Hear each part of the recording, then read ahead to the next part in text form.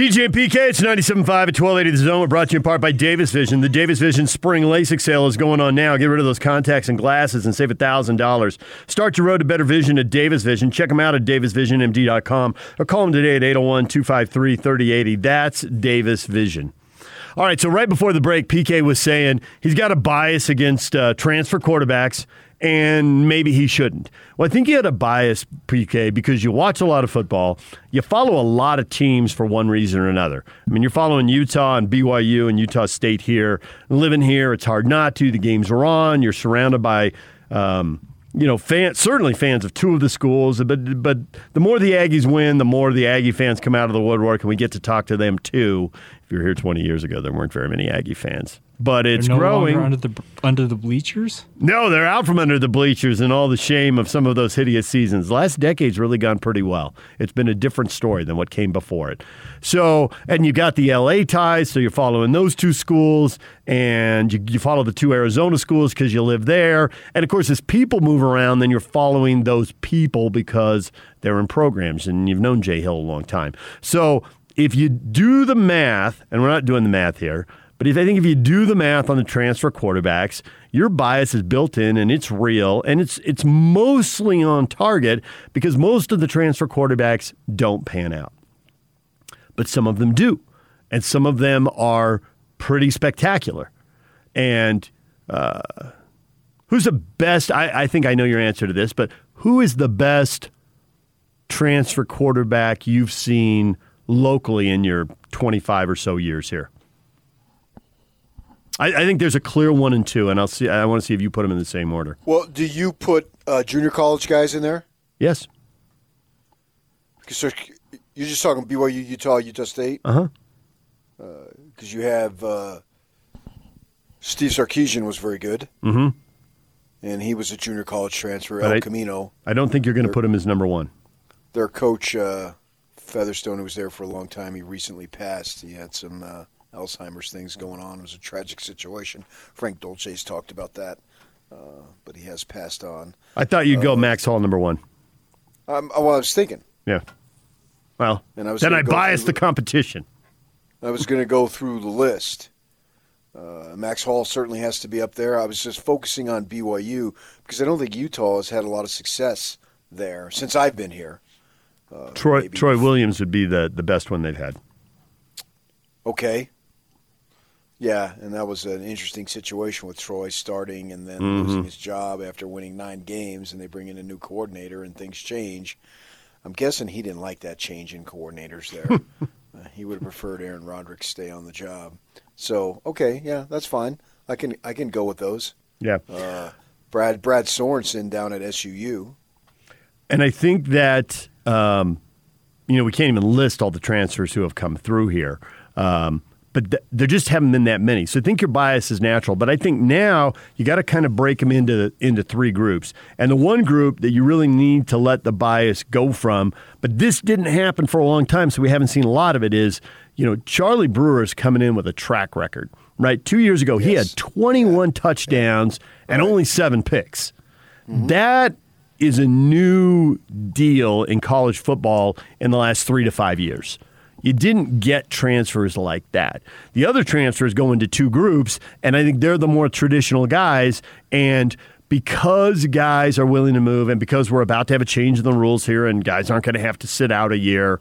I mean, we've already had the grad transfer thing. That was a little bit of a change. But now it's going to be open season, and apparently everybody's going to be able to transfer once without sitting out a year. So we're seeing a higher caliber of quarterback transfer.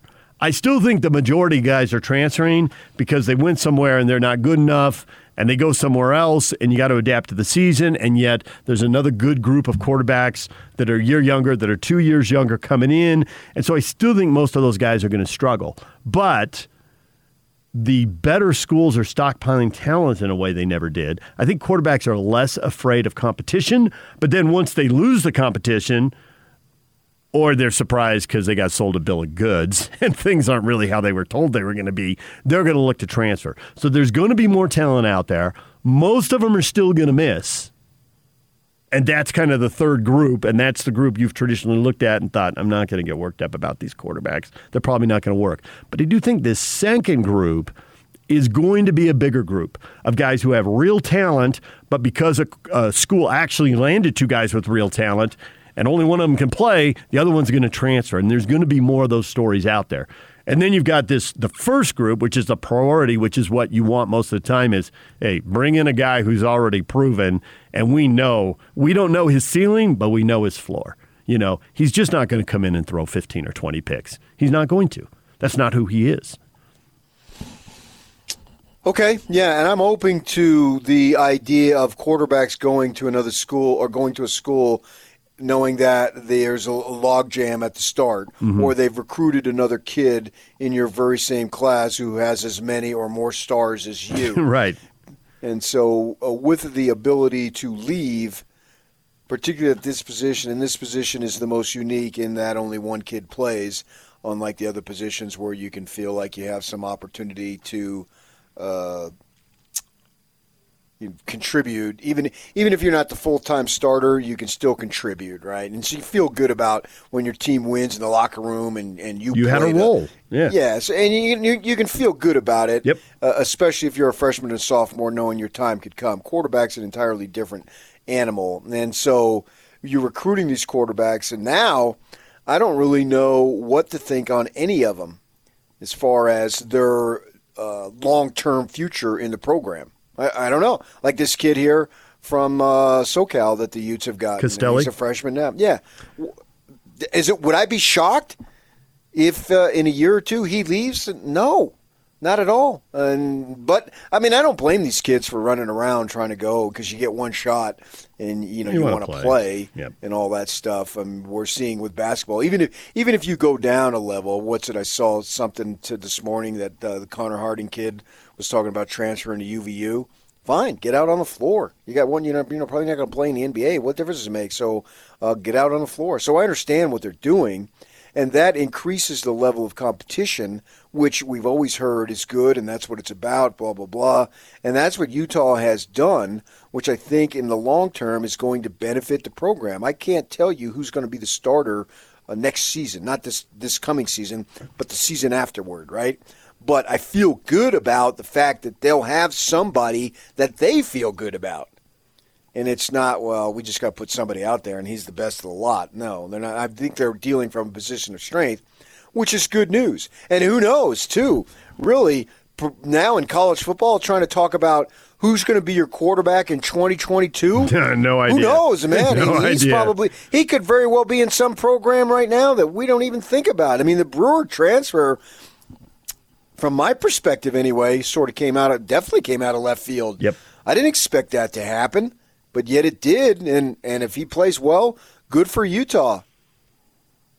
Yeah, and I think that even if they don't get another transfer in, and they might, and it might be out of the blue, no one, who knows, right? There were, plenty of coaching changes, and you never know what's going to happen. So, but even if it doesn't happen, there's 3 guys behind him, and I do think the situation where guys transfer, but then they get beat out by a younger guy coming up, I don't know that that's going to happen in the Utah program, but that's the scenario for Castelli versus, both of the kids who are transferring from Texas.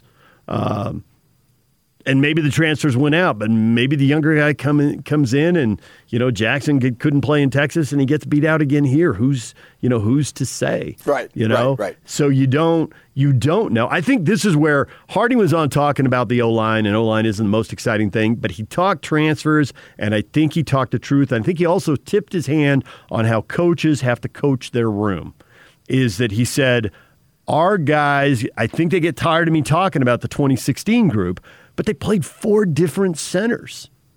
And if you go back, they had a decent season. I can't remember, was it a 9 or 10 win team? But that was a decent team in 2016. And they had to play 4 centers. And so his message is, I'm going to get graded on wins and losses. There's no explaining why Kyle went 5-7, right? He went 5-7 twice. If he'd have done it a third time, there would have been a new coach. No one cares about your problems, Kyle says, and this is a perfect example. Well, because they had depth in the room, because the guys got coached up, and because the guys who were buried on the depth chart never stopped improving, they were ready to step in at the minute they needed them when they had to play 4 different centers. And so you've got to educate your guys. You've got to draw up, if you're at quarterback, and draw up this list of, hey, over the last 10 years, the starters only played every game 3 times. The third string guy has played in 5 of these seasons. You've got to drop those numbers and tell those stories. And what happens is the older guys on the team, the freshman and sophomore won't, but the older guys on the team can look at the younger guys and go, when he mentions that guy, I know 2 of those guys. I played with them. Yeah, they really did go through this. And so it's like the guys have to be I think they're trying to coach these guys up mentally and emotionally to be smarter and more mature. Because a lot of these stories make sense to you and I, because with every passing decade, you see the same stuff happen over again, so you get how stuff works because you just keep seeing it. But we forget these 19-year-olds, they don't have that. They don't know that. What we know from 10 years ago, and they were 9, they don't care. Kyle's 5 and 7 seasons are pretty fresh to some Ute fans, but they are ancient history, the freshmen and sophomores and kids who are getting recruited. Yeah, and they came at the right time, early in the tenure of the Pac-12, so you could write it off. You could explain it. It's obvious they needed an adjustment. And to me, I think that the success of this team is breeding itself, which is why Charlie Brewery just talked about it. 2 years ago when the Baylor was going to the Sugar Bowl, he knew that the Utes and themselves, the Baylor Bears, were right 5, 6, and whatever it was in the playoff ranking there. That bodes well for Utah. I think overall, no matter who plays, Utah's in a good spot to win games. That's all the fans care about. And so they're in a good spot to compete for another South division, and then we'll see about who wins the North. And first, obviously, they got to win the South. But going into the season, I think that's all you can really ask for. A couple years ago, they were the overwhelming favorite, and I think that's the exception from a Utah program, because I think if there's going to be an overwhelming favorite in the South, more often than not, it's going to be SC. That year, it was you, and you cashed in it. But in a regular year, a more traditional going forward, you want to be in a position to compete for the opportunity to win the South. And I think the Utes are right there. And they even if they're picked third in the poll, it's irrelevant to me. It doesn't matter. Somebody's got to be picked first and second and third and so forth. But the point is that they are, I believe, as we sit here right now, in finishing up spring ball and getting ready for what we hope is a normal spring, summer off season and a normal training camp and normal season in September, they are in position to compete. And if I'm a fan, that's exactly what I want, and it's exactly where they are. All right, we got breaking news. Do we get the sounder, Literally. Yak? I can't Almost. really celebrate this. I can't get it. Don't worry about it. This doesn't fire you up. Injury news is always depressing, even if it's the other team. Jamal Murray diagnosed with a torn ACL in his left knee. He'll be out indefinitely. Nobody really wants to say it, but I think that's what everybody thought when they saw him hit the ground. The amount of you have pain he experience was in. that, and that's what you recalled on a first-hand basis. I've only had my heart broken. That's it. Hey-o. I wish I was kidding, but I know. Anyway, sure, yeah, that's a major, major blow. Obviously, it just is. They're listing it out indefinitely. An ACL is guaranteed 6 months, so that's October 13th. And the way the NBA works, there is no reason to rush him back. So if that turns into a 7th or 8th month or whatever it turns into based on how his rehab goes, so be it. I think it's pretty clear he's going to miss the start of some portion of the start of next season, and there's no way to know now. That's why they say indefinitely. Whether it's 10 games or 20 or 30, who knows? If he came back and was full strength by January, I think the Nuggets would sign off on that right now. That would be a win. That'd be good enough, absolutely. Yeah, but it's a major blow for them in the postseason because they were a player, man. They were you obviously you got the yoke man in the middle. He's awesome, and the addition of Gordon and the other guys and so forth. They were a player, and they were going to be a tough out in the postseason. I wasn't going to pick them to win the title.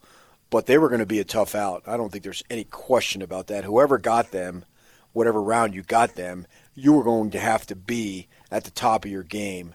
Now, I don't know necessarily that they fall off the map completely, but still expecting them to overcome this. I can make this akin to Bogdanovich's situation in terms of his absence. Now, the injury itself is far more serious than what Bogdanovich had. So we understand that. But in terms of just the loss in the lineup, I think you're losing. At the time, Bogdanovich was their second best scorer, clearly, obviously. And that's the same deal with Murray. And Murray has the ability to go for 40, and I know it's just a bubble situation in which he did it, but I think he has the ability in any situation to do it. So I can't overestimate how big of a blow this is, and it sucks for the Nuggets, and it sucks for the individual. Even though some of that should be written off to the bubble, just because you're not going to go out there and score 50 and average 40 doesn't mean you aren't capable of going out there and dropping 43 in some important game and averaging 30. Right. Which I think he was. Right. This is worst case scenario for the Nuggets. This is a huge hit. I mean, there's some sliver. You're hoping it's not going to be that bad when they do the MRI, but when he's laying on the floor, this was the worst case scenario. That it's going to be the ACL. So I'm with you. I think they had a chance to win the championship. I don't think it was a great shot, but they were a legit contender. I think the thing is when you add an Aaron Gordon, everybody sees the possibilities. It's like he's not good enough to carry a team, but man, if he's the third or fourth best player on the floor, look out. And with his skill set, you just know he's a tremendous athlete. When he goes backdoor, he can beat you. And he can jump over the help that's coming. And Jokic is going to put the ball right on his numbers. He's going to put it right on his forehead. And we were seeing that in the highlights. The thing that happens with a midseason trade, whether it's Hornacek back in the day with the Jazz, Gasol, with the Lakers, the Lakers didn't win the first year they had him. They won the second and third. I still think that this deal for the Nuggets is better down the line than it was this year. I think this year was too soon. So I mean, it's hard to put a positive spin on an ACL, but better now than in a year or two. Oh, because I agree with you come back from ACLs. Lots of guys have, and he will. Yeah, he will. He's young enough. Right, He's exactly. only like 24, right? So I guess that's the silver lining for the Nuggets. Well, and you go back to the Hornacek thing and the Gasol thing.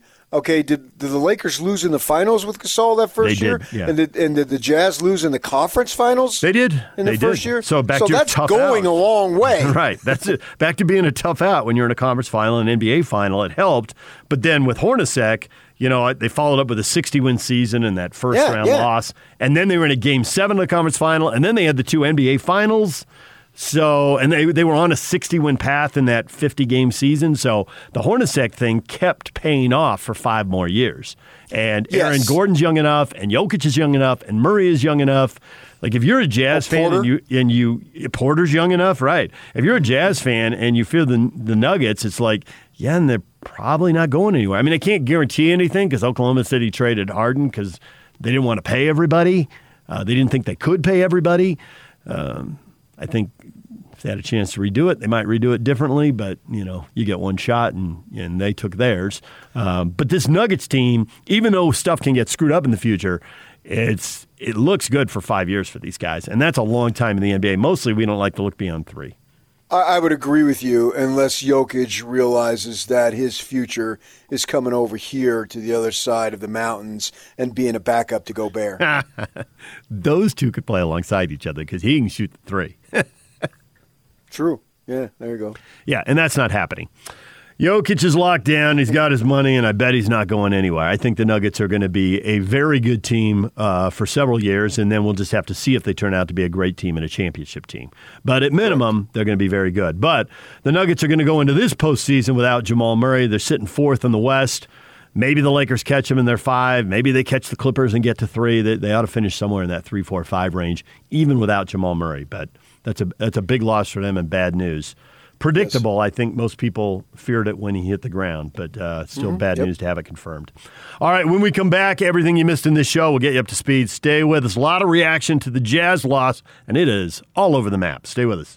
Number 1. Make us your number 1 preset. The Zone Sports Network is Utah's number 1 choice for sports radio in Utah. From DJ and PK to Hanson Scotty and The Big Show with Gordon Monson and Jake Scott. The Zone continues to dominate the competition. Thank you to all of you that continue to make the Zone Sports Network Utah's highest rated, most listened to sports station. Your home for the best coverage of the teams you're passionate about is right here. 97.5 1280 The Zone and the Zone Sports Network. That was tough. I'm not going to lie. That was a tough part. for me. I feel like I'm a planner. I like to have things planned out and, what the next step was going to be. And just the uncertainty there was, for lack of a better term, driving me insane. When I found out, it was just such a relief to just find out the news and understand where my next stop is going to be. Had Sam Darnold joining the Panthers, and he was happy the trade happened. It felt like it was going to happen, so he just wanted to get on with it already. So we'll see how Sam Darnold does now, as he's got to compete for that job in Carolina. And obviously in New York, they'll keep one eye on Carolina while they see how their new quarterback does. And right now we're anticipating their new quarterback will be a BYU guy. Maybe they'll cross everybody up on draft day, but I don't think so. And as long as we're talking about the NFL, PK, David Locke has just tweeted out that I might have had more of an NFL timeline for Jamal Murray returning, and the basketball timeline could be slower. I was talking about it's a minimum of 6 months, kind of the 6 to 9 month window is when I see football players coming back. But Locke's tweeted out that in basketball, there are a lot of guys who are getting more towards 12 months. So Locke's point is this is going to impact them prepping for next year's playoffs, depending on what date is set for the playoffs, but under the theory that you need 30, 40, 50 games together to get rolling, and he needs time to scrape the rust off when he comes back, that this is going to impact him deep into next season. And I know football players, it was Hines Warren who got hurt at the start of the season and came back for a Super Bowl. Football players got it down to 9 months and shortened it to 6, but all the cutting and all the landing and jumping and on hardwood, not on grass, maybe it goes a little slower for basketball players. So we'll see how that plays out for Jamal Murray on the other end of this. Well, if this is a regular season, the playoffs would be starting this weekend. Yeah. Yep. Yeah, we're right there. But they're moved back a month this year, and we'll see what they set for a calendar next year if they want to, go right back to what it was or stay with this or split the difference, and they'll probably want to see how things play out with the rest of this season before they make that call, I would think. So Jamal Murray, torn ACL, so he is out for an indeterminate amount of time, but he's out indefinitely for the Nuggets. It'll be a while. Then NBA last night, he got hurt in the end of the Warrior game. Steph Curry became Golden State's all-time leading scorer. I'm not surprised because Wilt didn't play his whole career for the Warriors, but I got to admit, when I saw a graphic about it took Steph more than 300 more games to catch Wilt because Wilt was averaging like 41 points a game while he was with the Warriors.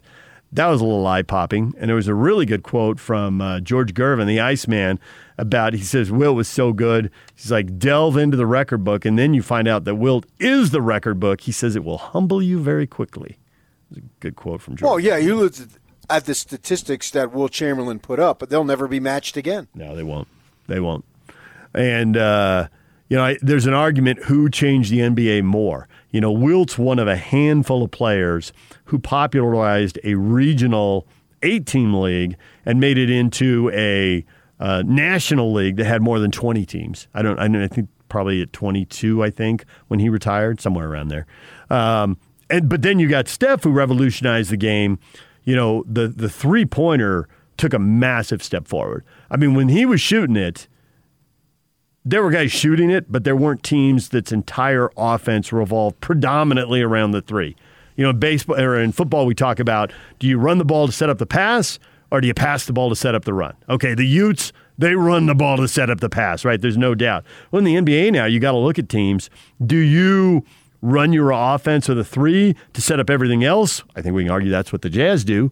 The Spurs for a long time have been more in with DeMar DeRozan and with Aldridge, who's now gone, they'd been more in a, hey, we run the two, and that sets up the three for us. But we're looking for a lot of mid-range jumpers. Well, that was never a discussion until Steph and Klay Thompson and the Warriors popularized the three. And the Rockets went all in on it, and copycat league stuff. Now we're seeing the numbers just go off the charts.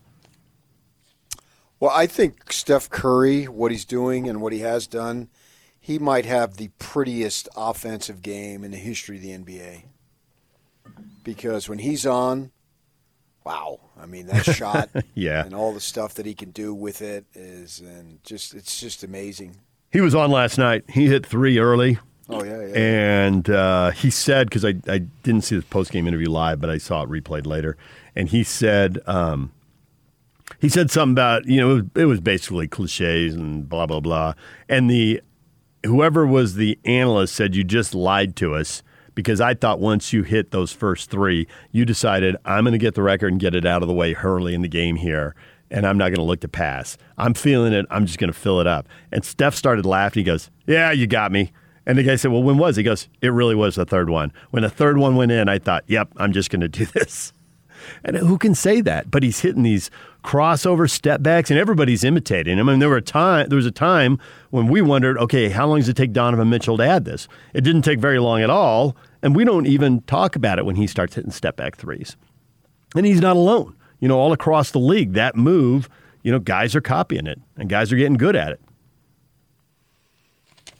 Not to his level, but yeah, it's a weapon. You should practice it, particularly with the shot clocks going down. And we see with Mitchell, since we watch him every shot he takes, we know when he's going to do it because we see the shot clock, and we know he's not going to pass. So we know what's coming. We can anticipate the move that he's going to make.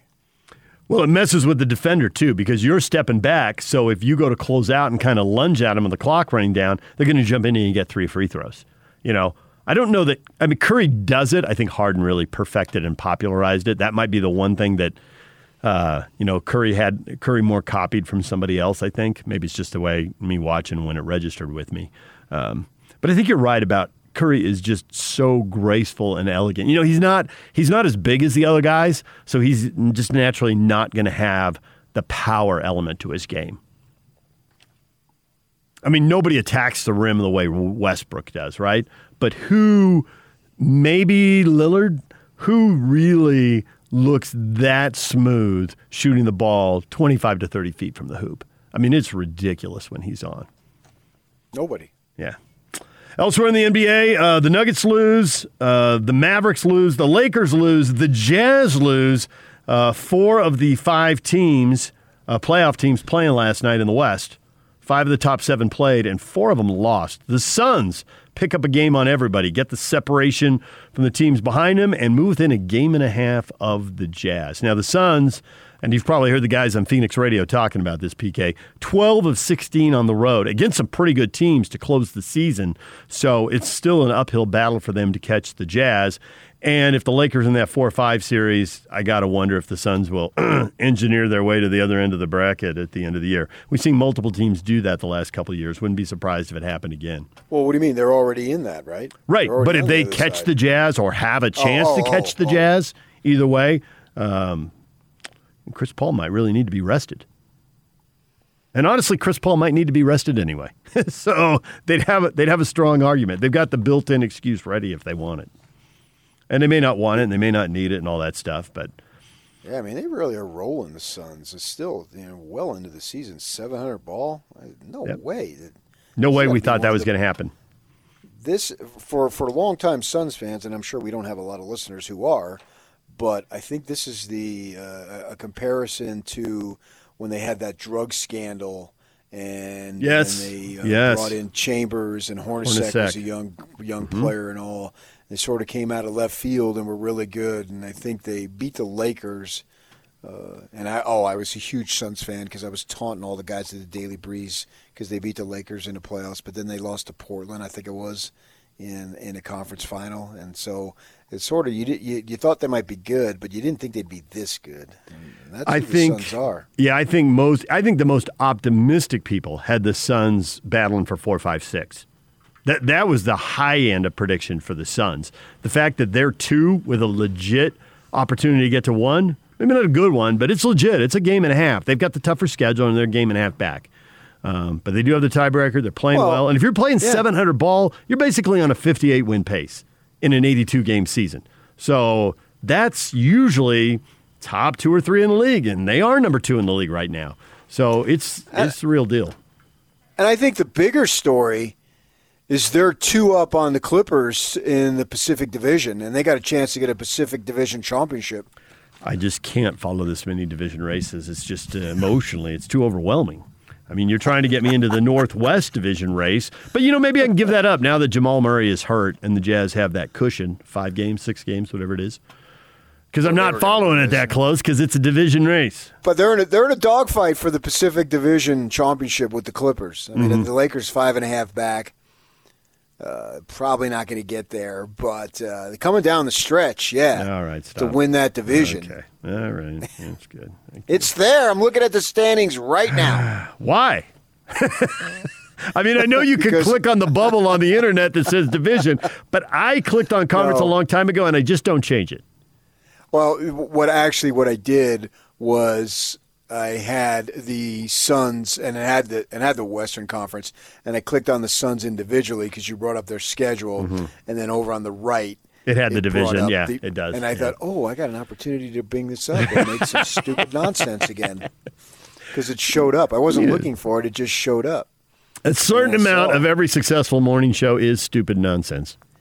Teams used to hang banners on that. But there used to be 4 divisions, and that meant that probably at least 2, if not 3 of the division champs had a legit chance to win the NBA championship. Now we have 6 divisions, and we're ruling out. In most years, we're rule out at least 2, if not 3 of the division champs. Yeah, but we normally don't ever rule out the Pacific Division champion. Because it's usually the Lakers, and who rules out the Lakers? Yeah. Right. If you're a Suns fan, you got to take it wherever you can get it, buddy.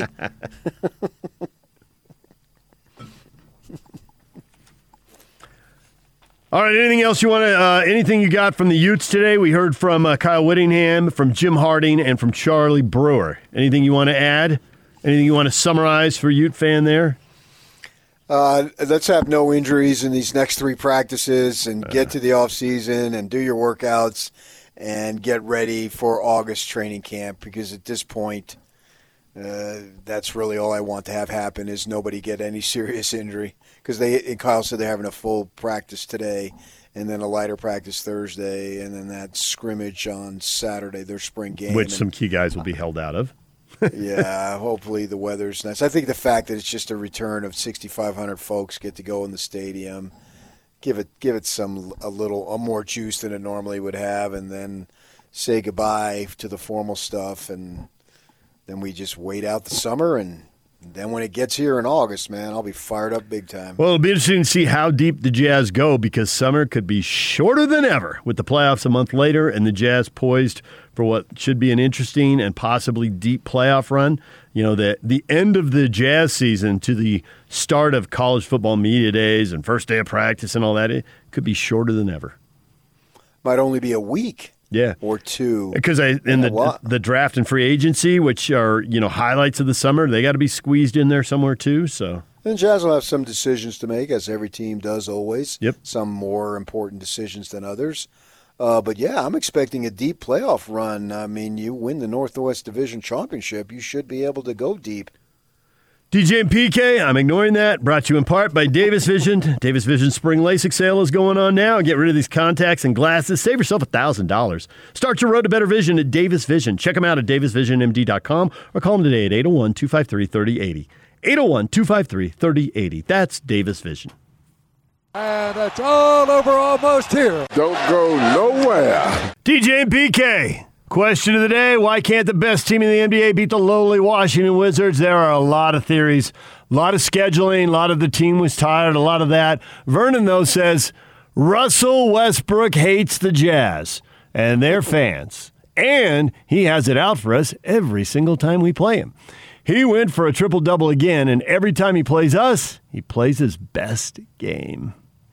Travis follows it up with, I'd hate Jazz fans too after all that's been said to him over the years. I've heard stuff that makes me cringe, and I am far from being nice.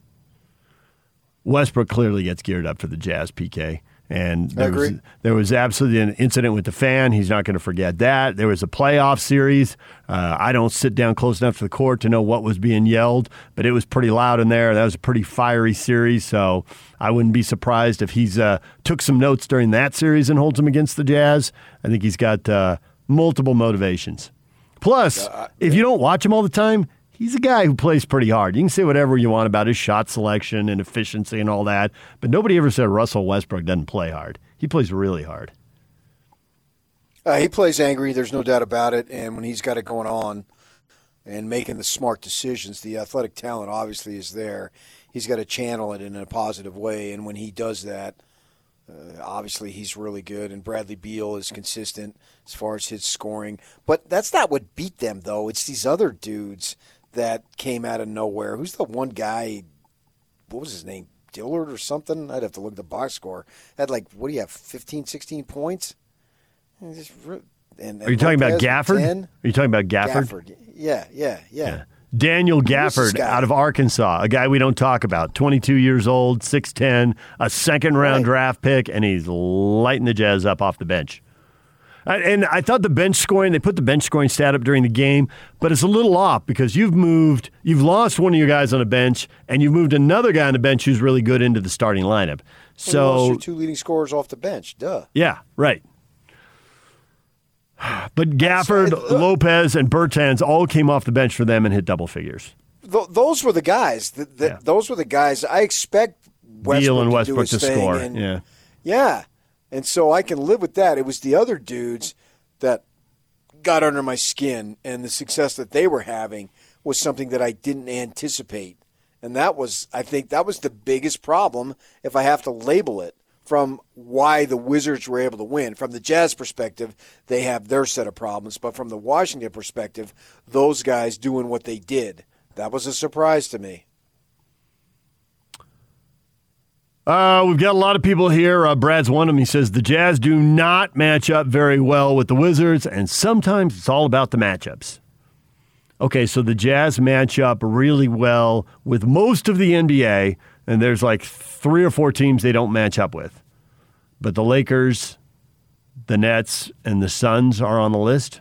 Well, that's not encouraging since they could play those 3 teams in 3 straight series. I don't know. 2 games, is that really enough to make long-term assessments? I'm not sure. 0-2 against the Suns, 0-2 against the Wizards. The Lakers are a weird deal because you're about to play them twice without LeBron and AD, so I don't know what we can draw from that, but nobody really matches up with LeBron and AD. That's why they lifted the trophy last year. And if you lose to somebody in overtime, is it a bad matchup? Is it that bad? Right, yeah, right. Or was it one play that went against you? Yeah. Because obviously it can go either way at that point. Yeah. But I think everything's relative, and Jazz fans say, listen, there's a lot of teams that are beaten by 10 to 20 points, so the fact you're even in overtime means you're having a problem with the matchup. But you know what? If you have a problem with the matchup and then you win by 1 possession, who cares? Nobody's going to go back, yeah, I didn't really enjoy winning that playoff series because they just barely won it. No. Right. Not against a team the quality. I mean, if you're in a 7-game series, 1 versus 8, sure, then you're going to say that. But I think in the way the West shapes up after you get through that 1 versus 8, and in the first round, if you're in a 4-5 or 3-6 series, those series should be hard. Just, the Nuggets were not worried that they barely beat the Jazz last year. They were pumped. It was a hard series. Well, I think what's going to be funny, and this is good funny, the Jazz, if they advance to the Western Conference Finals, it's like the first 2 rounds almost are going to be more of a relief rather than a joy. We took care of business of what we were supposed to do, so I don't know that you're going to see a lot of celebrating. Now, if it's a 7-gamer and somebody hits a game-winning bucket and all that in the moment, but I think the emotion might be more relief.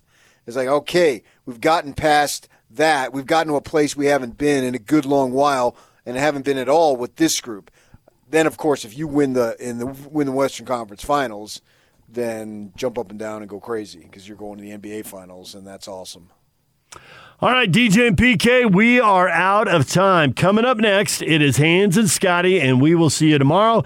Jazz and the Thunder tonight. Thunder have the exact same record as the Wizards, 20-33. The difference is they don't have the 2 stars at the top. They've lost 6 in a row and 9 out of 10. So ought to be a different discussion tomorrow. We'll see you tomorrow from 6 to 10 on 97.5 and 1280 The Zone.